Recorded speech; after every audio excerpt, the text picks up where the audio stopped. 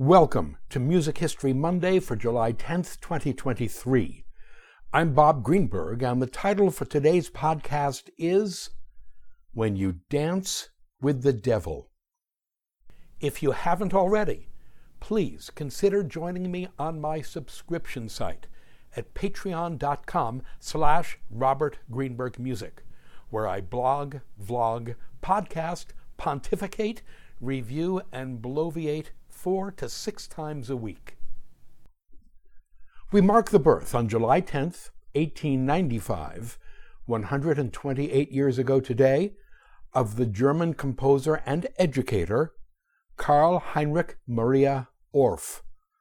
Born in Munich, he died in that city on March 29th, 1982, at the age of 86.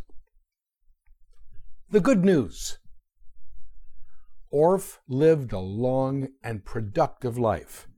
He was a composer of considerable talent, whose works draw on influences as diverse as ancient Greek tragedy and medieval chant, Baroque theater, and Bavarian peasant life. His so-called scenic cantata, Carmina Burana, of 1936, remains an audience favorite today.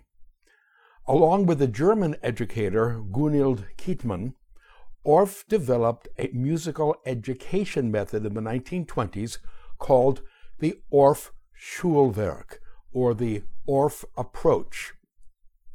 It's a methodology that integrates music, movement, speech, and drama in a manner based on what children do instinctively, and that is play. Today, the Orff approach is employed around the world and is one of the 4 major developmental music educational methodologies.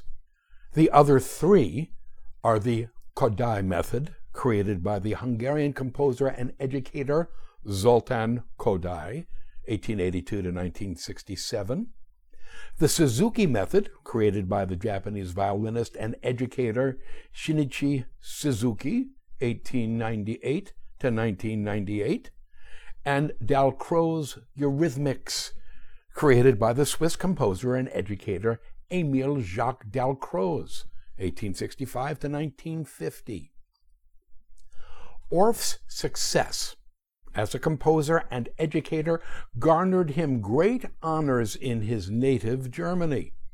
From 1950 to 1960, he was the chair of music composition at the Hochschule für Musik in Munich, one of the most prestigious conservatories in the world. In 1956, he was given membership in the Order pour le Mérite, an honor awarded by the German government in recognition of extraordinary personal achievement. During World War I, the military version of the pour le Mérite was referred to as the Blauer Max, the Blue Max. In 1959, Orff received an honorary doctorate from the University of Tübingen. In 1972, he received another from the University of Munich. That same year, he was awarded the Order of Merit of the Federal Republic of Germany, and in 1974, he received the Guardini Prize from the Catholic Academy of Bavaria. It all sounds lovely. A composer and educator honored in his lifetime and esteemed after his death. Except for the bad news. From 1933 to 1945, Orff lived, worked, and, for all of his post-war statements to the contrary, thrived in Nazi Germany. For reasons we will observe, the exact nature of Orff's life in Hitler's Third Reich remains a mystery and will almost certainly never be known for sure.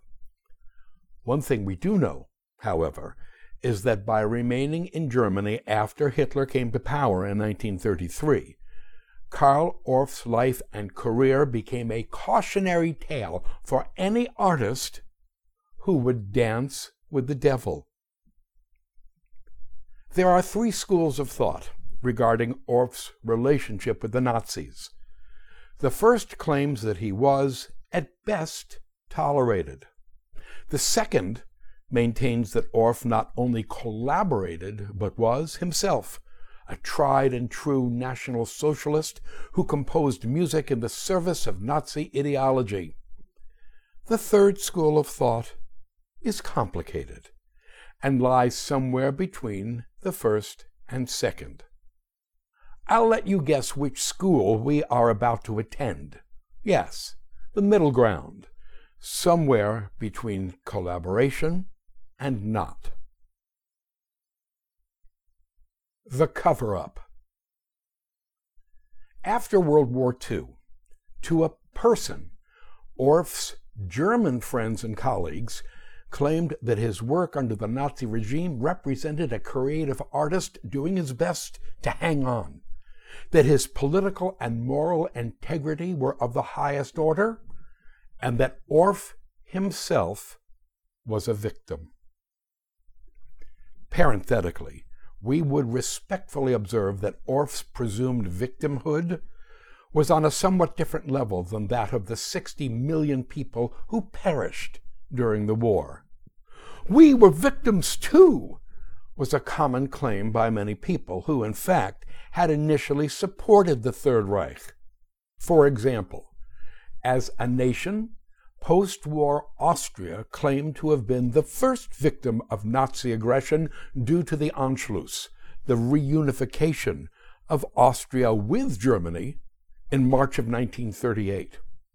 Yet, in a referendum conducted on April 10, 1938, the Austrian population voted 4,453,912, meaning 99.73% of the electorate, to 11,929, 0.27%, in favor of reunification.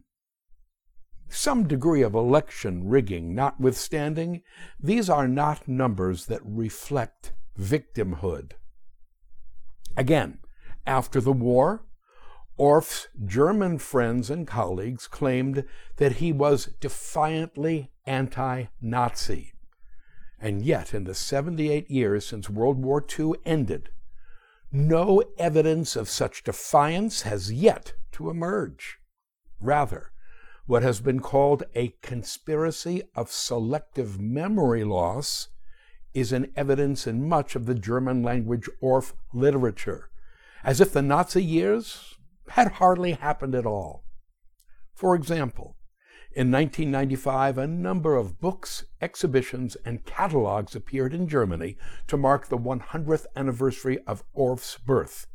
The Nazi years were mentioned hardly at all. In 1996, a comprehensive exposition sponsored by the Karl Orff Center in Munich, quote, accidentally omitted mention, unquote, of what was one of Orff's most controversial works, his incidental music for Shakespeare's A Midsummer Night's Dream, composed in 1939. Yes, Orff had been hired to write appropriately Aryan music to replace the vilified Jewish composer Felix Mendelssohn's famous incidental music. According to Alex Ross, writing in the New York Times on August 20th, 1995, quote, the completely unscrupulous Orff accepted a commission to write a replacement score for Mendelssohn's verboten Midsummer Night's Dream, one of the shabbiest acts in musical history, unquote. So, was Karl Orff technically a Nazi? No, he was not. He never joined the party. He was, in truth, put off by much of what the Nazi Party stood for. Reliable sources tell us that he found the crudity of Nazi doctrine laughable, but those sources also tell us that he did his laughing in private. In fact, Karl Orff was an opportunist, someone whose moral outrage applied only to those things that affected him directly. When it came to Nazi policy and politics, he learned, as did so many of his fellow German citizens, to look the other way, to pretend that if something didn't affect him personally, it was none of his business. Orff also had the misfortune, though at the time he undoubtedly considered it to be his great good luck, of sharing with the Nazi regime many of its musical beliefs. Orff abhorred jazz and atonality, both of which were considered degenerate art by the Nazi authorities.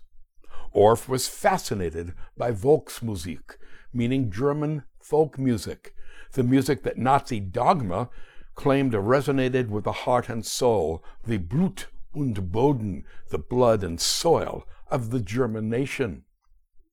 On top of this, writes Professor Michael Kater in his book, Composers of the Nazi Era, Oxford University Press, 2000, quote, Orff's musical pedagogical system had become the bedrock of instruction courses everywhere in Nazi Germany, from conservatories and music schools to educational institutions of the Hitler Youth, unquote.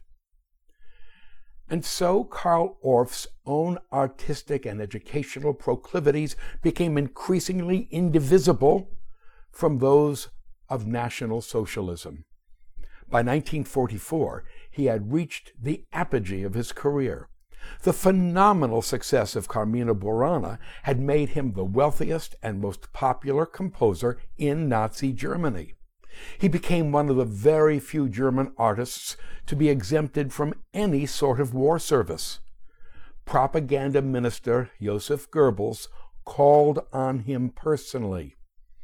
In December of 1944, Orff dedicated a brief work to, quote, Adolf Hitler, the patron of German art, unquote. 5 months later, on May 8, 1945, Germany surrendered unconditionally to the Allies and the war in Europe was over. Post-war denazification. Denazification was an Allied initiative to rid German and Austrian society, culture, press, economy, judiciary, and politics of Nazi ideology following the Second World War. A German/Nazi celebrity like Karl Orff was in the crosshairs of the Allied investigators and the denazification process, and he knew it. And so Karl Orff, like so many of his friends and colleagues, required two things: a conspiracy of silence and lots of alibis, meaning lies. Orff did in fact lie his way through his denazification hearings, portraying himself as a victim of Nazi persecution who only just managed to survive the war.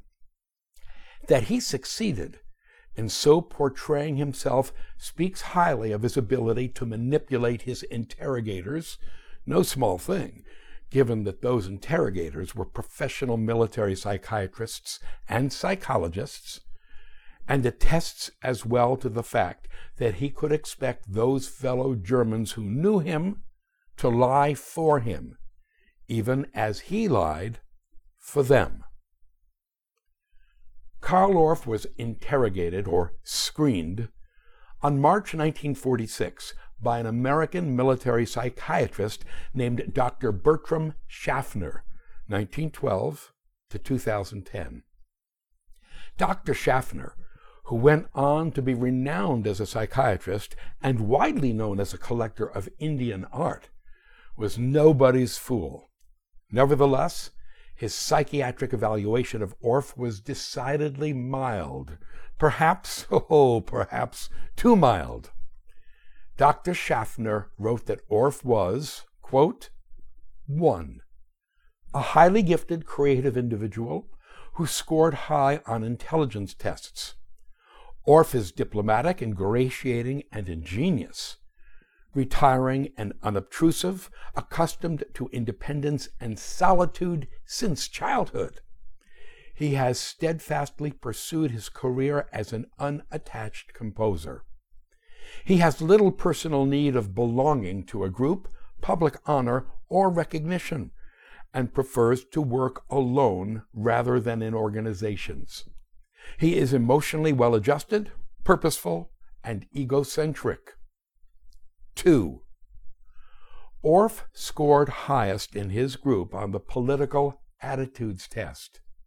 Psychiatric studies of his environment and development are consistent with an anti-Nazi attitude. On psychological grounds, Nazism was distasteful to him. Likewise, on psychological grounds, he remained a passive anti-Nazi and tried to avoid official and personal contact both with the Nazi movement and with the war." Unquote. Given what we think we know about Carl Orff today, it would appear that he managed to pull the proverbial wool over Dr. Bertram Schaffner's eyes. Where have all the photos gone? I'd offer up what I consider a most interesting observation. In seeking out photographs online for this post, I made a most interesting discovery. Try as I might, I couldn't find a single photo on the internet of Carl Orff with anyone identifiable as a Nazi. Now, this doesn't mean that such photographs don't exist, though I find it most mysterious that no such pictures would seem to be accessible. By comparison, there is no such shortage of photos available of other famous musicians who were associated with the Nazis. For example, the conductor Wilhelm Furtwängler, 1886 to 1954, who waged his own private war against the Nazis, which was the subject of Music History Monday on November 30th, 2020, is pictured with Nazi bigwigs all over the place. The composer Richard Strauss, 1864 to 1949, whose 4 last songs was featured in Dr. Bob Prescribes on January 2nd, 2019, and whose own relationship with the Nazis continues to raise eyebrows, is also so pictured. But Carl Orff's photographic history between 1933 and 1945, the years the Nazis were in power, would appear to be limited today to the very occasional solo portrait, like the solo portrait from 1940 featured in the blog version of this post.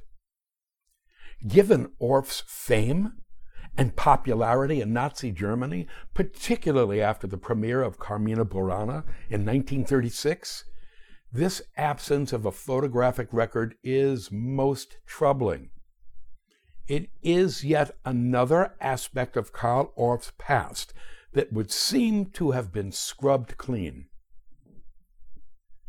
Keeping his cards very close to his vest, Orff was born into a high-end military family in the southern German state of Bavaria 128 years ago today.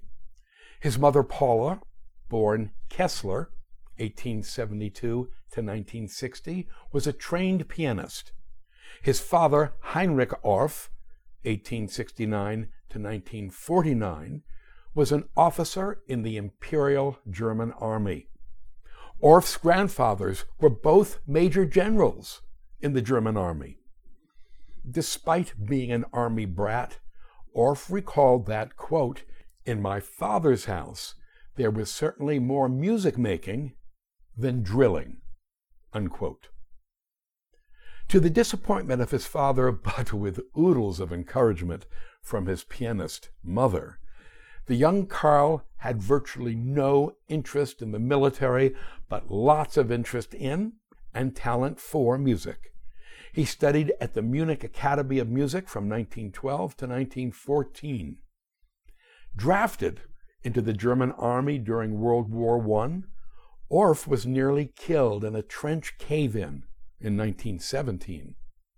Having recovered from his physical injuries, amnesia, aphasia, and paralysis on his left side, Orff returned to Munich, there to complete his studies and to begin and to build his career.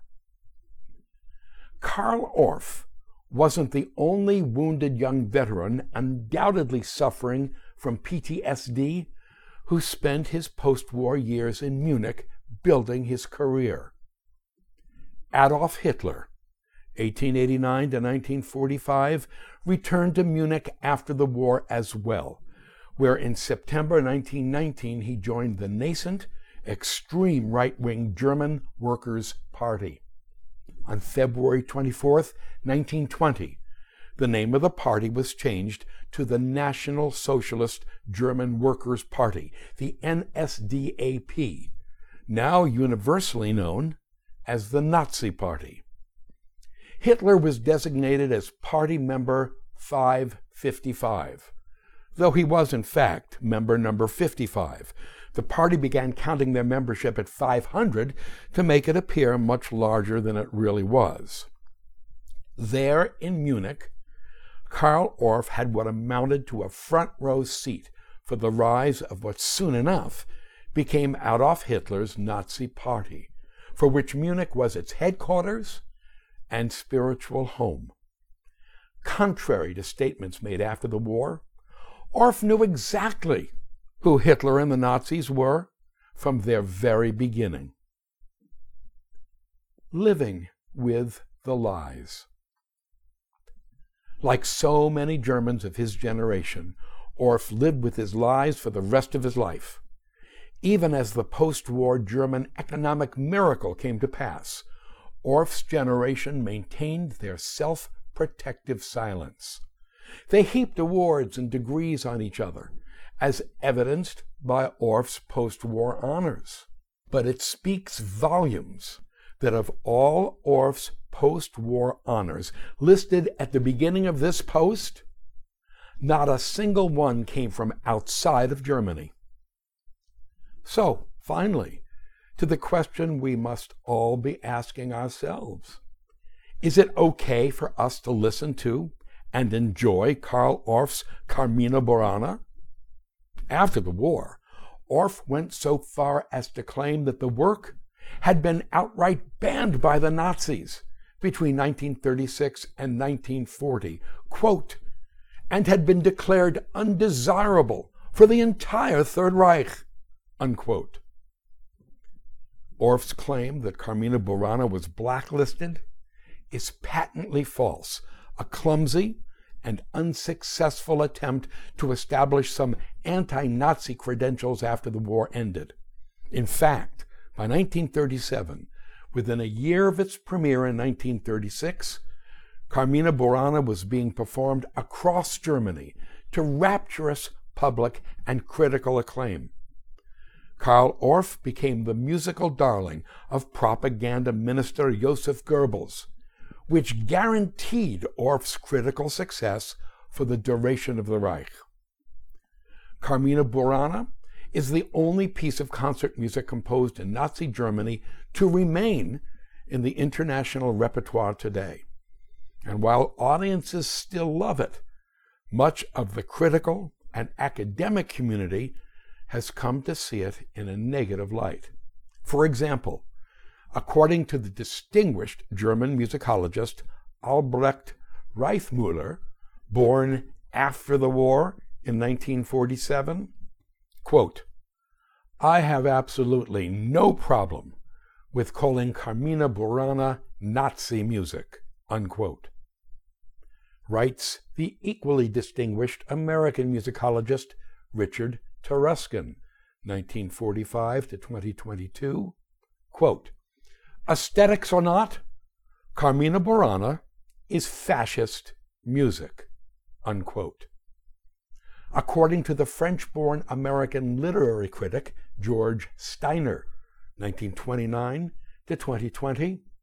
Quote, Carmina Burana is fascist trash and can be shown to be so in musical terms, unquote.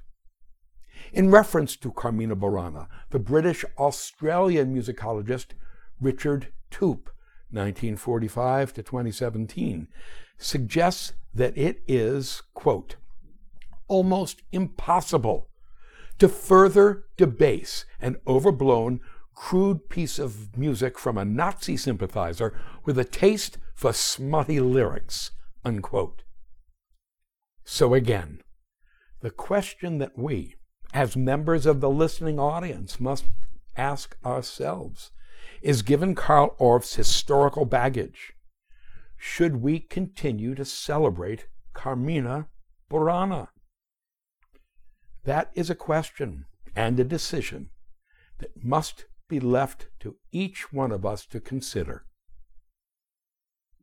Thank you.